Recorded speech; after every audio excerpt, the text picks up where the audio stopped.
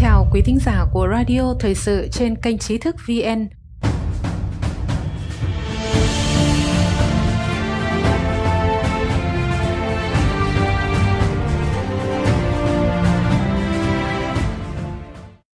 Hôm nay chúng ta sẽ đến với bài bình luận Từ thủ phạm biến thành anh hùng, Đảng Cộng sản Trung Quốc đã dối trá như thế nào của tác giả Phương Thiên Lượng. Viêm phổi Vũ Hán do virus Trung Cộng, còn gọi là virus corona mới, tính đến ngày 27 tháng 3 đã hoành hành trên 203 quốc gia và vùng lãnh thổ, khiến Ý với dân số 60 triệu có 8.215 người thiệt mạng, trong khi nguồn gốc bùng phát dịch bệnh tại Trung Quốc, nơi tổng dân số 1,3 tỷ người, số ca tử vong được chính phủ nước này báo cáo chỉ ở con số 3.292. Ngoài ra, theo thống kê trên Worldometers là một trang thống kê của Mỹ, nếu tính tỷ lệ lây nhiễm trên 100 triệu người thì Trung Quốc chỉ đứng thứ 40 trên thế giới. Đại dịch ở Trung Quốc thực sự nhỏ đến vậy sao? Bất kỳ ai hiểu biết một chút về tình hình đại lục và có thể tiếp xúc với tin tức chân thực đều biết số liệu trên chỉ là một con số trên giấy tờ. Tình hình thực tế chắc chắn cao hơn gấp hàng chục, hàng trăm lần. Cụ thể là bao nhiêu? Công chúng cần được biết con số thực. Đây là trách nhiệm phải báo cáo của Đảng Cộng sản Trung Quốc. Nếu tình hình dịch bệnh ở Trung Quốc thực sự rất nhẹ, virus sẽ không lây lan nhanh, rộng khắp thế giới. Đảng Cộng sản Trung Quốc cũng đã không thực hiện các biện pháp kiểm soát nghiêm ngặt đến như vậy. Thật là kinh khủng. Để che giấu dịch bệnh mà đẩy người dân Trung Quốc và thế giới rơi vào thảm họa, Đảng Cộng sản Trung Quốc đã trở thành kẻ thù chung của nhân loại. Vậy mà từ cuối tháng 2, sau cuộc tấn công dư luận kéo dài chỉ trong 10 ngày, truyền thông chính thức của Đảng Cộng sản Trung Quốc ngày 4 tháng 3 đã tuyên bố thế giới nợ Trung Quốc một lời cảm ơn. Trung Quốc đột nhiên lắc mình thành ân nhân của cả thế giới. Truyền thông Đức miêu tả Đảng Cộng sản Trung Quốc mỉm cười lừa dối thế giới. Theo các dữ liệu công khai hiện có ngày 27 tháng 3, đã có ít nhất 531.787 ca nhiễm và gần 24.027 ca tử vong trong đại dịch virus Trung Cộng toàn cầu này. Vào thời điểm các quốc gia đang vật lộn để đối phó với dịch bệnh, Đảng Cộng sản Trung Quốc cũng hô biến tiêu tan dịch bệnh trong nước chỉ bằng cách làm sai lệch dữ liệu và kiểm soát dư luận. Vài ngày trước, tờ Nhật báo với số lượng phát hành lớn nhất châu Âu là Bild đăng tải một bài báo nói rằng bằng cách đau đớn nhất, đại dịch virus Trung Cộng đã nhắc nhở chúng ta đất nước mỉm cười này lừa gạt chúng ta bằng nụ cười, lừa gạt hết lần này đến lần khác. Bài báo liệt kê 4 điểm. Thứ nhất, lãnh đạo Đảng Cộng sản Trung Quốc bằng nhiều cách khác nhau che giấu sự thật trong 2 tuần đầu tiên bùng phát dịch bệnh. Thứ hai, người thổi còi, bác sĩ Lý Văn Lượng bị cảnh sát triệu tập và yêu cầu không được lên tiếng, sau đó đã chết vì virus Trung Cộng. Thứ ba, các chuyên gia quốc tế nói rằng chính phủ Đảng Cộng sản Trung Quốc đã giả mạo số ca nhiễm ngay từ đầu, không ai có thể biết được có bao nhiêu người bị bệnh và bao nhiêu người chết ở đó. Thứ tư, sau khi virus lây lan khắp thế giới, Đảng Cộng sản Trung Quốc tuyên bố rằng virus viêm phổi Vũ Hán xuất phát từ nước ngoài. Bài báo còn đề cập điều tồi tệ không kém là Đức trong mấy tuần ngồi yên theo dõi Đảng Cộng sản Trung Quốc lừa dối việc đối phó với sự bùng phát virus mà không làm gì cả. Lừa dối là một khía cạnh và nguyện ý bị lừa dối lại là một khía cạnh khác. Hàng chục ngàn thủy quân Trung Quốc quốc nội và nước ngoài phát động chiến tranh dư luận. Đảng Cộng sản Trung Quốc trước tiên đã để chuyên gia dịch tễ học Trung Nam Sơn vào ngày 27 tháng 2 tuyên bố virus bùng phát đầu tiên ở Trung Quốc, nhưng nguồn gốc virus không nhất định là từ Trung Quốc. Ngày 12 tháng 3, ông Triệu Lập Kiên, phát ngôn viên Bộ Ngoại giao Trung Quốc, đã công khai trên Twitter virus viêm phổi Vũ Hán do quân đội Hoa Kỳ mang vào. Đồng thời, Đảng Cộng sản Trung Quốc đã điều động hàng chục triệu quản trị viên thông tin mạng, còn gọi là thủy quân mạng, tuyên truyền bẻ lái dư luận. Chỉ cần Bộ Tuyên truyền Trung Quốc nhấn nút, hàng chục triệu thủy quân mạng chuyên nghiệp sẽ phát động tấn công, tung tin quân đội Mỹ đưa virus vào Vũ Hán ra toàn thế giới. Ở nước ngoài, Đảng Cộng sản Trung Quốc thông qua tuyên truyền rộng khắp đã tuyên truyền mạnh mẽ lời cảm ơn sự giúp đỡ của Trung Quốc đối với những khu vực chịu ảnh hưởng nặng nề nhất ở châu Âu như Ý, Pháp. Ngoài ra, Tổng giám đốc WHO Tedros Adhanom Ghebreyesus ngày 19 tháng 3 đã hết lời ca ngợi thành tựu tuyệt vời của Trung Quốc số ca lây nhiễm trở về không. Theo kiểu bên tung bên hứng như thế này, Trung Quốc dường như đã thực sự trở thành mô hình mẫu mực nhất trên thế giới trong cuộc chiến với virus. Ngày 1 tháng 3, Đảng Cộng sản Trung Quốc đã ban hành các tài liệu quản lý sinh thái mạng nghiêm ngặt, sử dụng trí tuệ nhân tạo để kiểm soát các tài khoản trực tuyến chỉ cần có một chút bất đồng với ngôn luận của chính phủ Trung Quốc sẽ bị tự động đóng ngay lập tức. Hành động này bị cư dân mạng gọi là cuộc tàn sát trực tuyến nghiêm trọng nhất trên thế giới. Tất cả các tin tức chân thật chia sẻ trên các kênh đều bị chặn lại. Thế giới bên ngoài không thể biết được tình hình thực sự của Trung Quốc đại lục, mở đường cho Đảng Cộng sản Trung Quốc làm giả tin tức, bẻ lái dư luận.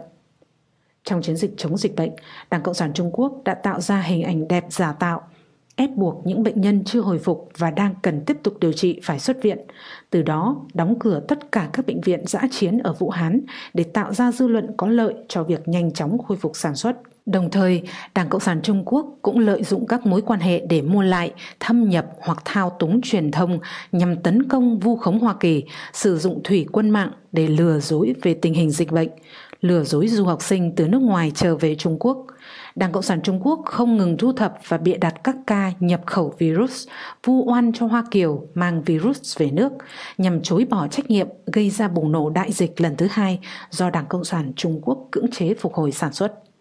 Ngoài ra, Đảng Cộng sản Trung Quốc còn xây dựng hình ảnh các doanh nhân đỏ như Jack Ma quyên tặng khẩu trang, dụng cụ xét nghiệm, quần áo bảo hộ cho các quốc gia.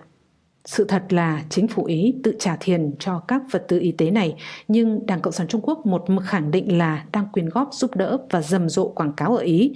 Các bạn Ý cố lên, chúng tôi tới rồi đây. Trên thực tế, Đảng Cộng sản Trung Quốc chỉ cử một đội y tế gồm hơn 10 người. Ông Maurizio Gaspari, thượng nghị sĩ, nguyên Bộ trưởng Bộ Truyền thông Ý, trong một chương trình truyền hình trực tiếp đã thẳng thắn chỉ trích Đảng Cộng sản Trung Quốc tạo tin đồn. Ngày 13 tháng 3, ông đã đăng một tin trên Twitter cá nhân. Trung Quốc không hề tặng chúng tôi gì cả, tất cả đều là chúng tôi chi trả. Trung Quốc là quốc gia tồi tệ nhất trên thế giới. Họ lấy thủ đoạn cạnh tranh không lành mạnh đẩy các quốc gia khác vào khủng hoảng kinh tế. Ông chỉ ra rằng khi dịch bệnh bùng phát, Đảng Cộng sản Trung Quốc đã không nói sự thật và thậm chí còn trì hoãn và không ngừng lan truyền tin tức giả. Gaspari còn chỉ trích gay gắt Đảng Cộng sản Trung Quốc là khối u của thế giới. Đảng Cộng sản Trung Quốc đối với địa cầu không phải là tài nguyên mà là nguy hiểm. Ông kêu gọi các nước châu Âu không bị lừa dối bởi những lời dối trá của họ. Ngày 15 tháng 3, truyền thông chính thức của Đảng Cộng sản Trung Quốc đã đăng một video có tiêu đề Cảm ơn Trung Quốc, bầu trời Ý vang lên, nghĩa dũng quân tiến hành khúc. Đó là quốc ca Trung Quốc. Trong đoạn clip, một người đã hô to cảm ơn Trung Quốc bằng tiếng Ý. Phát ngôn viên Bộ Ngoại giao Trung Quốc Hoa Xuân Oánh hôm 15 tháng 3 đã đăng một đoạn video lên Twitter nói rằng người dân Ý đứng ngoài ban công hát vang cảm ơn Trung Quốc. Hơn nữa, còn phát cả quốc ca Trung Quốc trên đường phố. Tất cả các hành động này đều là để cảm ơn sự giúp đỡ của Trung Quốc. Tuy nhiên, xác minh sau đó cho thấy đây là clip được ghi vào 12 giờ trưa ngày 14 tháng 3 chào mừng các nhân viên y tế Ý, cũng không có nghĩa dũng quân tiến hành khúc nào ở đây cả. Câu cảm ơn Trung Quốc bằng tiếng Ý là được biên tạo và ghép vào sau đó.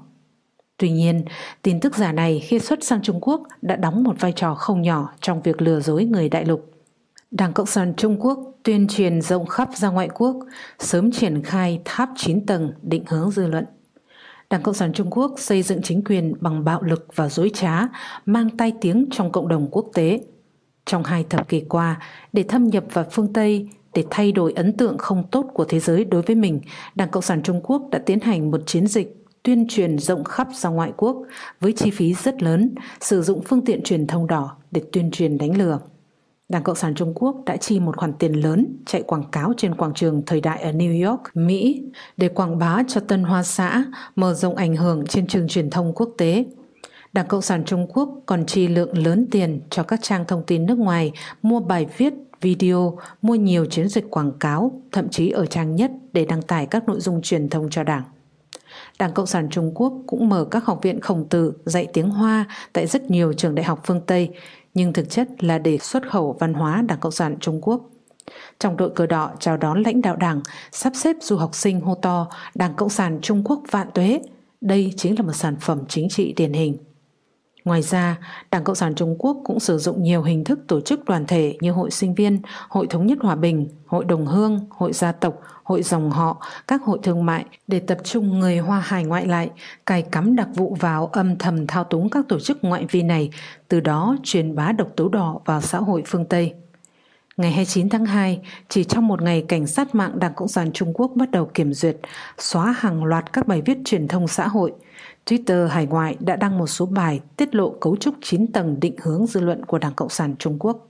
Đảng Cộng sản Trung Quốc chính là thông qua các phương tiện truyền thông, chính phủ, tư nhân, mua lại nước ngoài, nằm vùng, xâm nhập vào các phương tiện truyền thông, sử dụng thủ đoạn chính diện, phản diện, thâm nhập, âm thầm hoặc ồn ào, xào nấu tin tức 7 phần thật, 3 phần giả, bằng cách sử dụng nhiều phương pháp khác nhau để định hướng dư luận. Mọi người đã bị Đảng Cộng sản Trung Quốc dắt đi một cách không tự biết. Chiến dịch tấn công dư luận của Đảng Cộng sản Trung Quốc, bôi nhọ Hồng Kông và Pháp Luân Công. Đảng Cộng sản Trung Quốc xây dựng chính quyền bằng bạo lực và dối trá. Đảng Cộng sản Trung Quốc thường nói nòng súng và ngọn bút, giết người và giết chết trái tim, tiến hành song song, nghiêng bàn tay làm mây, úp bàn tay làm mưa, tẩy não nô hóa người dân trăm họ Trung Quốc. Bất kỳ ai dám nói sự thật sẽ bị chụp mũ cánh hữu, phản cách mạng, lật đổ quốc gia, phần tử phản động, bị bắt, bị cầm tù, bị tra tấn và thậm chí bị giết hại. Trong 6 tháng qua, Đảng Cộng sản Trung Quốc khởi động một thủ đoạn công kích và bêu xấu Hồng Kông bằng lưu manh dư luận. Hàng triệu người phản đối dự luật dẫn độ bằng phương thức hòa bình đã bị dán nhãn là những kẻ bạo loạn. Đảng Cộng sản Trung Quốc còn cho phép cảnh sát lạm dụng bạo lực để ngăn chặn bạo loạn, tăng cường xung đột, cuối cùng tạo ra sự hỗn loạn ở Hồng Kông. Nhìn lại lịch sử, ngày 20 tháng 7 năm 1999, Đảng Cộng sản Trung Quốc đã phát động một cuộc tấn công dư luận chưa từng thấy, phỉ báng Pháp Luân Công, vu khống pháp môn dạy người chân thiện nhẫn thành tà giáo. Hàng trăm triệu người dân lương thiện vẫn còn đang bị đàn áp cho đến ngày hôm nay, tạo thành án oan lớn nhất trong lịch sử nhân loại. Đài truyền hình Vũ Hán, nơi dịch bệnh nghiêm trọng nhất, đã tích cực tham gia phỉ báng Pháp Luân Công ngay từ thời kỳ chuẩn bị đàn áp. Trong cuộc họp của Cục Chính trị Đảng Cộng sản Trung Quốc vào ngày 7 tháng 6 năm 1999, cựu lãnh đạo Giang Trạch Dân đã yêu cầu đàn áp mạnh mẽ đối với Pháp Luân Công. Sau cuộc họp, Triệu Chí Trân, giám đốc đài truyền hình Vũ Hán, dựa theo thủ đoạn vu oan thường dùng của Đảng Cộng sản Trung Quốc trong nhiều lần vận động chính trị, đã quay một bộ phim truyền hình tấn công sư phụ Lý Hồng Chí của Pháp Luân Công. Ngày 22 tháng 7 năm 1999, bộ phim truyền hình này được CCTV phát sóng tới hơn 1 tỷ người Trung Quốc. Sau đó, từ trung ương đến địa phương, nhiều đài truyền hình ở các cấp liên tục phát lại và trở thành công cụ tuyên truyền chủ chốt để Đảng Cộng sản Trung Quốc cưỡng chế tẩy não người dân từ những ngày đầu đàn áp Pháp Luân Công. Nội dung bịa đặt vu khống ông Lý trong bộ phim có nhiều tình tiết sơ hở.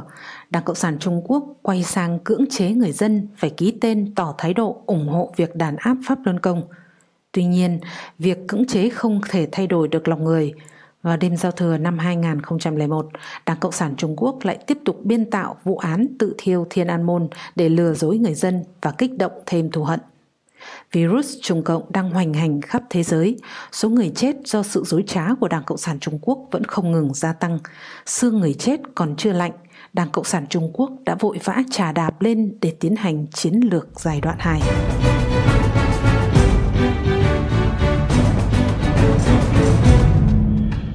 Vài ngày qua, chúng tôi nhận được rất nhiều tin nhắn từ độc giả trong nước phản ánh họ không thể truy cập đọc tin của Trí thức VN như bình thường. Điều này thật đáng tiếc. Chúng tôi mong rằng quý vị sẽ cài các phần mềm VPN vượt tường lửa vào điện thoại và máy tính của mình. Điều này người dân đại lục đã phải làm từ rất lâu rồi. Hoặc quý độc giả có thể tải ứng dụng mobile Trí thức VN để đọc tin cho thuận tiện. Một lần nữa, xin cảm ơn quý độc giả đã đồng hành cùng Trí thức VN. Đừng quên nhấn subscribe, đăng ký kênh của chúng tôi và để lại bình luận ở bên dưới. Xin chào và hẹn gặp lại.